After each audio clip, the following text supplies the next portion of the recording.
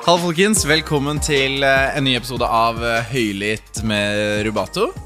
Mitt navn Jørgen, og jeg sitter her med Sjokor. Jo. Går det bra? Ja, alt bra. Ja, chilleren. Og i dagens episode så har vi besøk av artist og produsent Sonny Alven. Jeg sier det riktig? Ja, du sier det riktig. Ja, jeg fikk sånn der blikk fra deg, sånn, shit, det der så ikke riktig ut. Nei, absolutt ikke. Altså, det er liksom, det er jo et navn som kan funke både på engelsk og norsk, Ja, tenker jeg. Så, og i Sverige sier de Sonny Alven, så... Sonny Alven, Ja. ikke sant? Litt kunstnerisk. Ja. Men det er jo ikke navnet ditt, det er jo Sondre Alvestad. Yes. Hvordan endte du opp med Sonny Alven? Nei, det er jo som man hører, det er jo et lite spill på mitt ekte navn da. Men jeg husker tilbake i... Hva tid var det da? I 2013 eller noe sånt, 2014. Ja. Så hadde jeg laget en låt med en italiensk produsent. Ok. Super-ræva låt, liksom. Ok, helt random. Ja. Så hadde vi klart å få den signert på et plateselskap i Liverpool, tror jeg det var. Og da måtte vi ha et navn, for da hadde ikke jeg et navn. Så har jeg funnet frem en sånn gammel sånn chat... Eller jeg har funnet frem en gammel chat med en kompis da, en kompis som heter Ulrik, hvor vi liksom drev og diskuterte navn da, og det var liksom Sonny Sunshine, Sonny, alt mulig greier. Sunshine, det var lettest. Ja. Og så husker jeg, for jeg har funnet den, og så står liksom Sonny Alven, og så bare Sonny Alven, så skrev jeg det mange ganger, og så bare, ja. Til slutt så bare sitter det. Ja, deilig da. Så ble det. Men shit, gratulerer med en ny låt som ble sluppet på fredag. Tusen hjertelig takk. You and I. Hva kan du si om den låta? Det er jo en låt som egentlig er sånn 3 år gammel nå. Så den ble egentlig laget i 2018. Oi. Og da er det hun som synger på den, vokalisten Vicky Gilmore heter hun. Hun er kanadisk. Så hun sendte meg rett og slett bare en melding på SoundCloud av alle ting. Classic. Yes. Og spurte om vi kunne gjøre noe her sammen. Og så lagde jeg en instrumental, altså det instrumentale i låten da, sendte det til hun, og så skrev hun tekst og melodi, rekordet det, sendte det tilbake. Så ja, en ordentlig sånn online skapelse. Men shit, hvorfor tog det så lang tid før den kom ut da? Nei, si det. På den tiden var han også en del treigere i tempo og litt annen produksjon og sånn. Så jeg vet ikke, han bare liksom alltid ligget i skuffen da, og så har jeg liksom alltid gått litt tilbake til den og bare sånn, faen, den er jo jævlig fin. Men så en annen dag plutselig bare sånn, nei, den er egentlig ikke så bra. Så vet jeg liksom sånn evig selvtilsbølger bare. Ja. Ene dagen kan det være det beste ever, og ja. Så det er sånn Sjokor har det med den podden her, ass. Det annen uke bare sånn, vi må slutte, og så det er dritbra uka etter, så... Man blir litt pirkende på detaljene, ikke sant? Det er det. Ja, man gjør det. Men så i fjor så fant jeg han frem igjen da, og gjorde en ny produksjon på han, og sendte det til hun, og fikk hun til å rekorde vokalene på nytt, og så hadde vi noen runder frem og tilbake, og så nå endelig fikk vi han ut. Ja, så den ble spilt inn på nytt igjen, det var ikke den samme file? Ikke akkurat, altså tekst og melodi og alt var helt likt, bare jeg tok han opp en del i tempo, så det var greit å liksom bare få rekordet vokal på nytt og få det til å låte litt bedre da, egentlig. Men er det sånn med mange låter du har, sånn som ligger bare og egentlig er klare, eller så å si klare, eller er det unntakstilstand det her? Nei, jeg kan ikke si, jeg har aldri hatt en låt som har ligget i 3 år, og så kommer den ut, det har jeg ikke. Men neste låt jeg slipper også, instrumental til den i hvert fall, er liksom sånn 2-3 år gammel den også. Men har det litt å si, altså vi hadde Kutcheron på besøk, og da var det litt sånn med tanke på, det virket som en utfordring han møtte på var liksom å klarere ting og få avtaler i boks, men i hvert fall når han jobbet med internasjonale folk da. Er det litt sånn samme problem, eller sånn utfordring man støter på når man jobber med folk Ja, Ut av Norge, eller? Ja, altså det er jo alltid deals og den type ting som må være på plass. Men jeg har vel egentlig aldri hatt noen sånne store utfordringer på den fronten. Nei, altså jeg har jo for det meste jobbet med folk som kanskje ikke har vært superkjente heller. Så det er jo gjerne lettere å få ting til å skje. Ikke sant? Men ja. Men hvordan var det du satte i gang? Startet du på SoundCloud, bare la ut typ instrumentals der, eller hvordan var det? Ja, for min del var det veldig SoundCloud i liksom 2014, 2015, rundt den tiden der. Det var SoundCloud bare dødsfett, synes jeg. Så da var det sånn der beach-type beats, typ sånn? Ja, det var jo hele den der Tropical House-bølgen som kom kjørende inn, sant? Og så begynte jeg å gjøre ganske mye remixer, egentlig. Mens da bodde jeg i Kristiansand og studerte musikk der. Og så, jeg bare begynte å poste mye ting på SoundCloud, og det var liksom et nettverk da, hvor man liksom faktisk ble litt kjent med folk og sendte meldinger frem og tilbake, og da kunne man liksom reposte låter.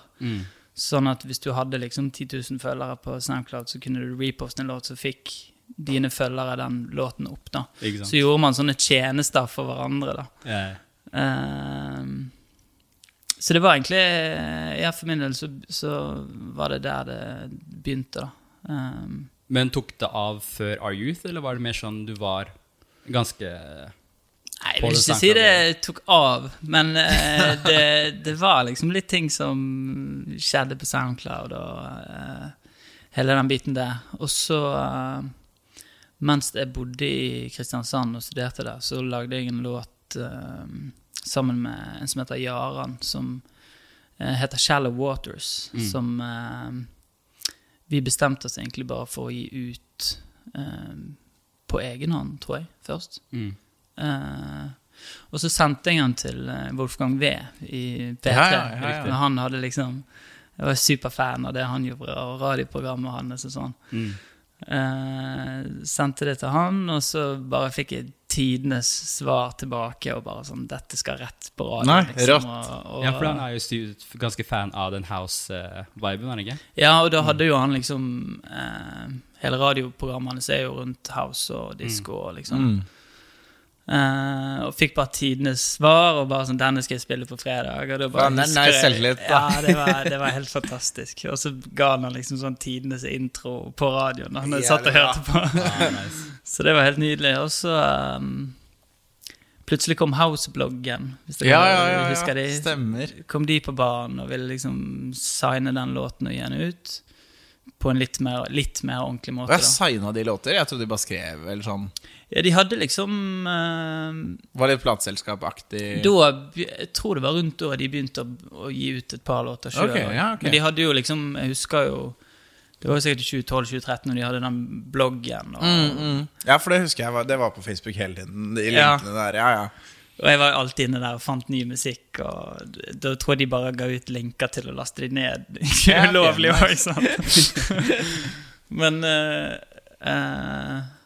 ja, så ble den gitt ut, og så plutselig fikk jeg en melding av en fyr som jobbet hos Universal i Sverige. Og jeg tror han var litt sånn intern eller junior A&R eller et eller annet sånt, som sa at han likte det greiene jeg gjorde, og at han ville prøve å få til et eller annet. Og da plutselig fikk jeg et remix-oppdrag fra Naus, hvis dere kjenner til det. Ja, for jeg har hørt navnet, men jeg vet det. Nei, de var en sånn elektronisk type house-pop-duo fra Sverige, som jeg var veldig stor fan av på den tiden da. Riktig. Så ja, de har hatt litt sånn forskjellige hits opp igjennom. Men så gjorde jeg det, den remixen, og de likte det, og den skulle ut og hele pakken, og da plutselig kom Universal Norge på banen, og Rune Grønn som endte opp med å signere meg da. Ja, fett. Så.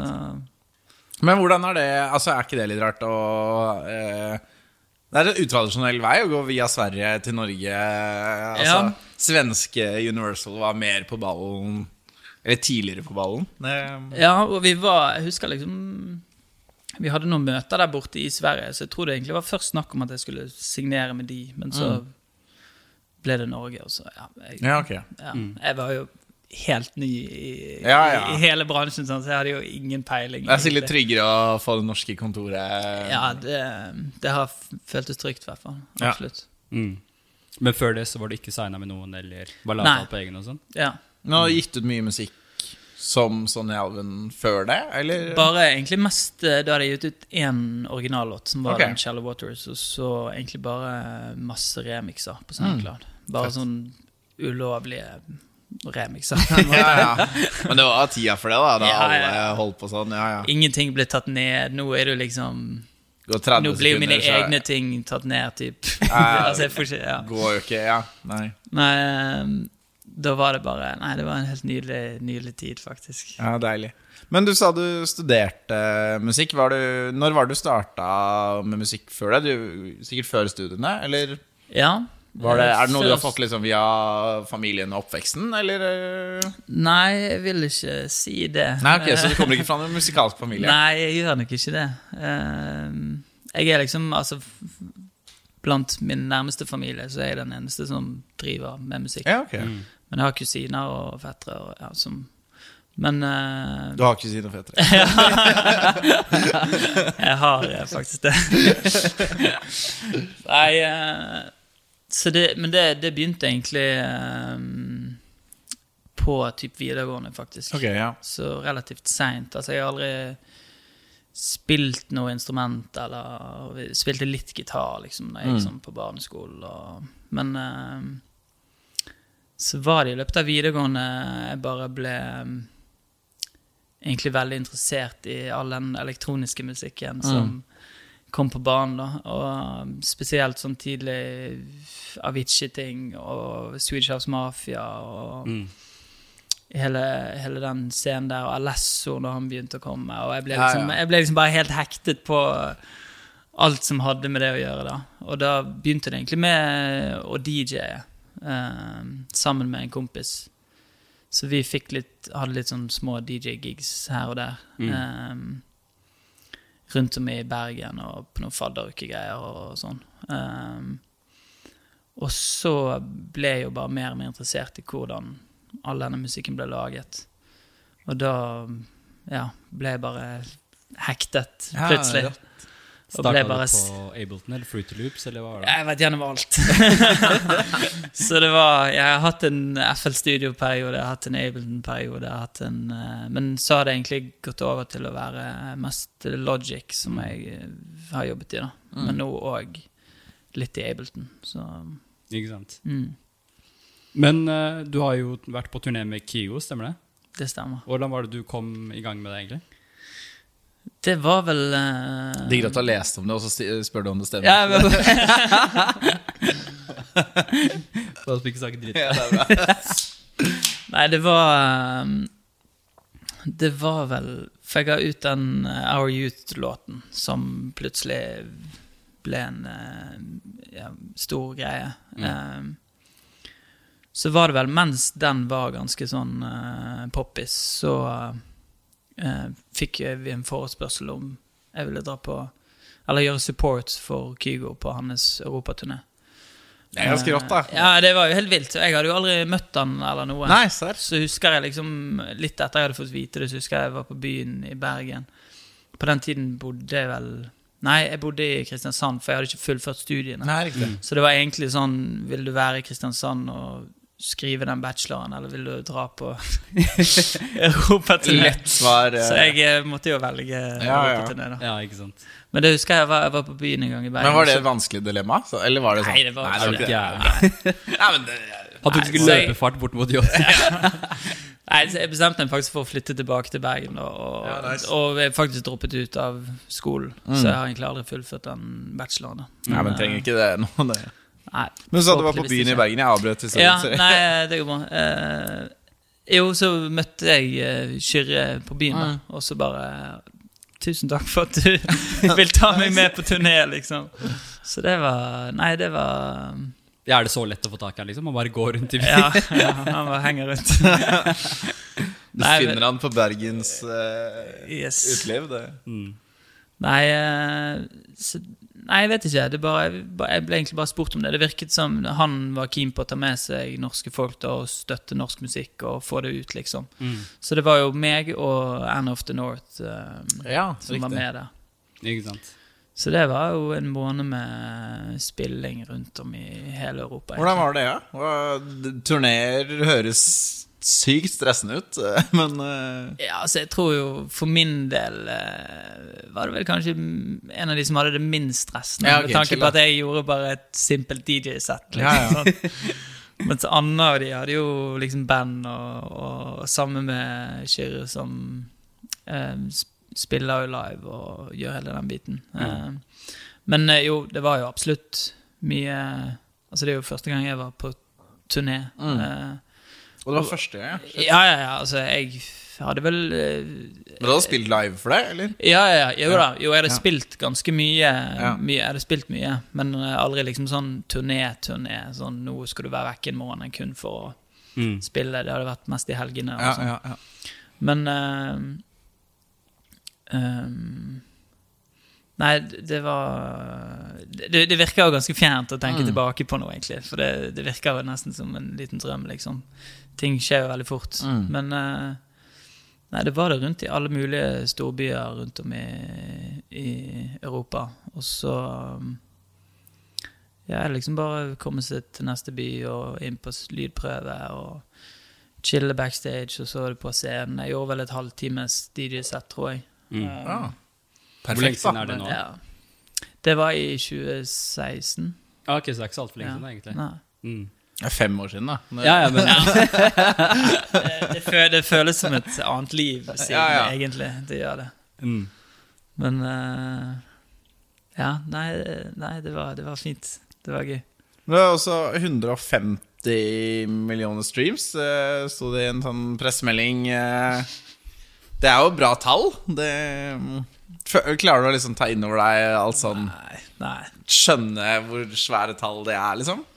Nei, det blir helt fjernt, egentlig, når det blir så stort, på en måte.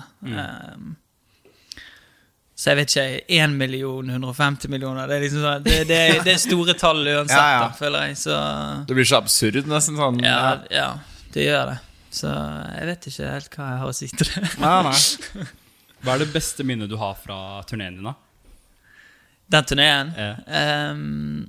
Altså sånn rent spillemessig, så jeg husker det var en gang vi var i hvilken by var det da? Jeg lurer på om det var i Køln eller noe sånt. Cologne. Og det var inne i en sånn gammel tanksfabrikk. Oi, what? Så det var bare sånn gigantisk warehouse, basically. Dritfett, da. Ja, det var. Og da husker jeg bare at det var liksom bare et hav av mennesker, føltes det ut som. Og det husker jeg avsluttet selvfølgelig alltid med Our Youth da. Og det husker jeg det var bare sykt god stemning, og bare, nei, det var et fint, veldig fint minne. Nice. Hva er det vanskeligste når man liksom gjør live? Er det noen gang du har følt sånn fy faen, det her gikk til helvete, liksom? Eller noe du har choka på, som man liksom tenker sånn, helvete?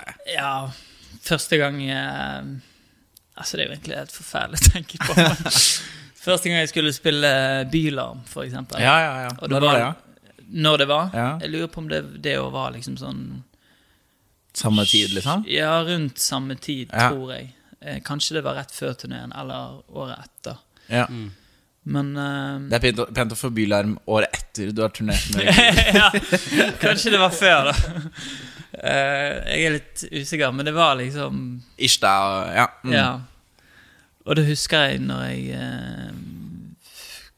for jeg hadde ingen lydprøve, ingenting. Det var liksom bare en 5 minutter changeover eller noe sånt. Og så kommer jeg ut på scenen, og så ser jeg at jeg har fått feil spillere. For jeg, på det tidspunktet spilte jeg via Mac'en min, på en måte. Ok, ja. Via noe software og greier. Og så passet jo ikke den med de spillerne. Så Nei. da var det bare en evig jakt om å få tak i andre spillere. Og Ja, fuck. det var feil spillere som var blitt satt der, fordi at jeg hadde jo spesifisert hvilken man skulle ha. Sant? Men så jeg fikset de noe nye eller noe, og så begynner jeg å spille, og så virker jo ikke den ene spilleren da. Mens jeg har begynt, så jeg bare freaker helt og liksom... Og tiden bare går. Ja, sånn. tiden går, musikken er i gang. Det er masse folk der, og dette var inne når de hadde det teltet på Youngstorget. Som var, masse folk, og det var sent på kveld, så det var liksom en veldig bra spot da, egentlig. Og jeg freaker helt ut, så jeg liksom snur meg og prøver å løpe liksom nærmest av scenen igjen for å få tak i noe. Og det er et forbannet gardin som liksom, jeg vet ikke hvor jeg skal gå. Så jeg driver og lukker rundt og prøver å finne liksom utgangen. Hva som skjer? Nei, det var helt forferdelig. Men jeg kom igjennom det på en eller annen måte, men jeg tror ikke det var så pent. Nei, shit. Ja, det hørtes tungt ut, ass. Det er greit å være på Byløm da, for så vidt, eller? Ja, samtidig er det jo... Nei, det kunne heller skjedd eller jeg vet ikke. Det kunne heller skjedd inn på en klubb, liksom. Ja. Enn på en bransjefestival, hvor folk skal liksom bookere stå der gjerne og liksom følge med. Men så jeg tror jeg fikk en ny... Jeg lurer på om jeg fikk en ny gig dagen etter. Ja, stemmer, jeg gjorde det faktisk. På grunn av det? Ja, nice da. Så jeg fikk en ny gig. Så de tok på seg skylda litt, bare... Ja, faktisk. Ja, men det er nice da. Så men det var jo en helt annen type gig, selvfølgelig. Men det var super nice det, altså. Ja. Men fortell oss litt om det Kato-prosjektet. Du startet med en kompis, og så... Ja. For de som ikke vet hva det er, du kan jo fortelle hva Kato er da. Kato, det er et prosjekt som ble startet for 3 år siden nå, er det vel? Eller da ble første låtene laget da. Og det består av meg og Didrik Tullin, som er en veldig god venn og låtskriver og produsent fra Bergen. Og det startet vel med at jeg hadde nylig signert til managementet som Didrik og en som heter Anders Dahl driver, Paperclip. Ja, ok. Og så var jeg over i Bergen for å egentlig jobbe med Didrik på musikk til Sonny Alven-prosjektet da. Jeg var inne i en tid hvor jeg var liksom egentlig ganske lei av å lage musikk og visste ikke helt hva jeg ville og ja, hele den regelen der. Og så husker jeg vi var i Bergen hjemme hos Didrik og bare satt og jobbet i stuen hans. Og så fant vi ut at shit, vi skal ikke bare prøve å lage noe musikk på norsk. For altså Didrik har jobbet som låtskriver i mange år, gjort mye sammen med Lemaitre og flere andre. Men ting har liksom alltid vært på engelsk da. Så var det sånn, ja, ok, skal vi prøve å lage noe musikk på norsk? Og så bestemte vi oss for å gjøre det. Og da lagde vi først en låt som heter Mer og mer på tur, som er den første låten vi ga ut. Og dagen etter så lagde vi en låt som heter Ingenting på stell, som er den andre låten vi ga ut. Og da, altså, alt var jo bare... på tull og tøys og skjedde på den mest organiske måten som egentlig kan skje. Og så husker jeg vi spilte det liksom for Andres og noen andre og sånn, og folk bare sånn, hva faen er det dere driver med? Nå må dere lage musikk til Sondre, liksom. Slutt å loke, liksom. Ja, slutt å loke, Men dere kjørte anonymt, ikke sant? Ja, og så vi syntes jo det var så gøy å lage denne musikken, så vi bare bestemte oss for å fortsette og bare lagde flere låter på norsk og så ganske kjapt egentlig kom vi opp med navnet Kato da, som Så dette var før dere egentlig hadde funnet navnet? Ja. Nei, vi hadde jo ingen intensjoner om å lage noe annet enn bare for oss selv, eller bare på gøy. Det tenkte ikke at det skulle ut, Nei, ikke i det hele tatt. Det var bare på gøy og pur faenskap. For noen bangers likevel, da. Ja, takk for det. Nei, og så var vi jo bare sånn der, hva skal vi kalle dette da? Og så drev vi jo loket mye med Kato, liksom, og Kato med K. Det liksom... Hva faen, Kato? Det liksom det er jo unnskyld til alle som heter Kato der, vet du, men det er jo ikke det mest sexy navnet, kanskje. Så det var jo bare på kødd, sant? Og så, da heter det jo egentlig Kato med K-A-T-O. For vi tenkte at det kan jo ikke eksistere en artist der ute som heter Kato. Det blir jo for sykt. Så går vi inn på Spotify, og da er det jo en dansk artist som heter Kato, og har sånn 60 millioner plays på en låt. Nei, helvete. Så vi var, ok, det går ikke. Men det var vel litt sånn... Så her er Kato, Show You Love, 68 millioner skritt, så helvete. Så da, men vi var liksom litt sånn sett med det navnet Kato da, så vi byttet bare ut Theo med 2-tall. Ja, ikke sant. Det er sånn hemmelig at da er dere 2 også da. Ja, så det har liksom bare, alt har bare klaffet. Ja. Helt naturlig. Men jo, over til det anonymiteten og det da. Det var, eller før det egentlig, så bestemte vi oss for vi bare begynte å lage masse låter. Og lagde en spilleliste på kanskje en 7-8 låter eller noe som vi sendte litt rundt til venner og sånn, og så vi jo det at folk faktisk gikk tilbake og hørte på dette og likte det. Og da var jo jeg fremdeles signert her, som jeg enda er, så vi shippet musikken til Rune Grønn igjen. Rune, ass. Legenden. Og så ble det jo plutselig en platekontrakt her med Universal da, en lisensavtale. Og så var vi jo ganske keen på egentlig bare å holde det under radaren, hvem som hadde gjort musikken for jeg husker jeg ble, om det var Rubato eller om det var jeg husker det var sånn Instagram-profilen deres dukket opp, så var det sånn, hvem faen er Kato, eller hvem faen er Kato, eller jeg husker ikke, men så var det sånn, hva faen er det her for noe? Og så var det sånn, er dette hemmelig prosjekt? Det er liksom med vilje at man driver og hyper det, hva er det? Så det er gøy da, så det funket litt da. Det gjorde det, altså. Nei, det som var tanken i starten var jo at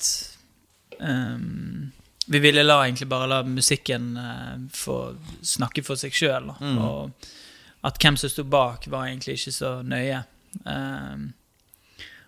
Så bare bestemte vi oss for å gjøre det sånn i starten, men det var ikke noe sånn at vi gikk veldig hardt inn for å holde det anonymt, for vi stod jo på scenen med så folk kunne se dere da, liksom. Folk kunne se oss da, liksom. Men altså det var ikke sånn svær strategi, sånn hele Universal-team var sånn, nei. Nå skal vi late som vi ikke vet hvem det er. Nei. Men nei, absolutt ikke. Og så var vi jo litt sånn, vi var ikke så keen på å gjøre noen sånn intervjuer i starten, eller altså sånn, med en gang man skal på P3 eller noe, så er det jo litt vanskelig å skjule hvem du er. Da måtte vi gått med masker eller noe, og det følte jeg bare ble... Det blir jo sånn Ringnes-Ronny-opplegg. Vi hadde ikke lyst til å dra den helt der da. Så etter hvert, men da følte vi liksom at prosjektet hadde fått lov til å leve litt på egen hånd da, uten at hvem som stod bak hadde noen betydning egentlig.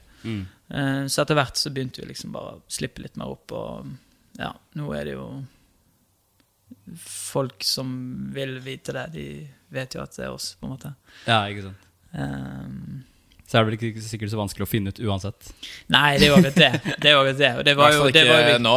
Nei, det var vi jo klar over hele tiden, men det er jo litt sånn gøy når folk, og vi følte jo litt at det kanskje funket, at folk ble litt sånn, hva er dette for noe? Hvem er det liksom? At folk blir kanskje litt ekstra engasjert da.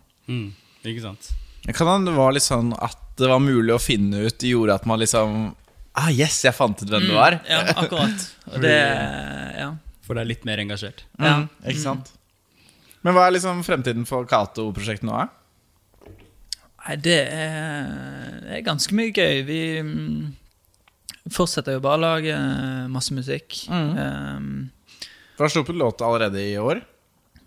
Ja, vi har vel Låter, kanskje? sluppet flere. Jeg vet ikke, jeg så på det nå, jeg vet ikke hvor mange vi er ute nå, sånn 26 eller 27 låter eller noe. På 3 år, jeg var sånn, hei, hva i?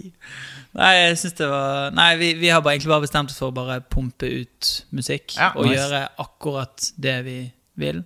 Og det var det som var så sykt digg for min del med det prosjektet, at vi er så fri med det da, at vi har liksom ingen rammer, eller vi har bare hele tiden laget og gitt ut akkurat den musikken vi ønsker. Og det har liksom igjen gjort at jeg har virkelig funnet gleden med musikken. Den har virkelig kommet tilbake igjen da. Absolutt. For den var kanskje litt sånn, litt på vei ut, for ting var kanskje litt sånn satt i rammer og litt for corporate Ja, liksom det blir litt sånn, så føler man at man har liksom press på seg til å gjøre en bestemt ting, og så, men nå med det prosjektet så er det bare det er en fin måte å bryte ut på, ikke sant? Ja, og så det å være 2 om det i tillegg er jo bare helt nydelig. Jeg har jo egentlig bare alltid jobbet veldig mye alene, så det å kunne dele både oppturer og nedturer med Didrik, som er en av mine beste venner, men også helt sykt flink på det han gjør. Så ja, nei, det er superfint. Ja, rått. Men ja, planer. Ja, det var det. Nei, vi har mye musikk som skal ut, så det kommer mye gøy. Og så gleder vi oss veldig til å spille konserter igjen da, selvfølgelig. Det har vært dødsfett med. Så folk kan glede seg, rett og slett? Ja, absolutt. Det vil jeg si. Ja. Hva er det fetest å gjøre live? Er det Kato eller Sonny Alvin? Altså nå, det siste året hadde jeg tenkt å si, men det har jo ikke skjedd noe det siste året. Nei, altså den perioden før korona, da var det jo egentlig mest Kato-gigs som vi har gjort, og det Det skaper jo kanskje litt, det er litt sånn annen stemning kanskje da, for å pumpe opp folk. Sånn. Det er noe helt annet, og da har vi vært 3 stykker på scenen, meg, Didrik og Kristoffer på trommer. Og da har jo jeg en annen rolle igjen, sant, å spille synt og keys og sånn, fremfor å kun stå bak et DJ-sett. Som også er veldig mye mer nervepirrende, men også ekstra digg da, på en måte, når ting går bra. Så er det, for min del er det sykt digg å egentlig kunne stå litt i bakgrunnen og ha fokus på musikken og det, og så kan Didrik ta den ordentlig entertainerrollen på scenen. Det ligger mer i hans natur enn i min. Ja, ikke sant. Skjønner. Ja, men nice. Vi begynner egentlig å nærme oss slutten. Hva er det vi kan vente oss av Sondre, både med tanke på Kato og Sonny Alvin i nærmeste tid? Er det noen nye låter som kommer? Det er nye låter i begge prosjekter i vente. Så det føles sykt digg. Det er lenge siden jeg har hatt litt låter i pipeline med Sonny Alvin-prosjektet. Ja, fett. Ekstra digg, og nå kunne ha det i 2 prosjekter i tillegg. Det er super digg. Det er en lille drive. Ja, absolutt. Så det kommer mer musikk. Ja, nice. Gjelder det å stay tuned? Yes. Så da er det er egentlig alt vi rakk for i dag. Så tusen takk for at du kunne komme. Tusen hjertelig takk for at du fikk komme. Og så får folk sjekke ut den nyeste låta di, Unai. Og så subscribe og høre på Høylytt også. Så sjekkes vi neste uke. Ha det bra.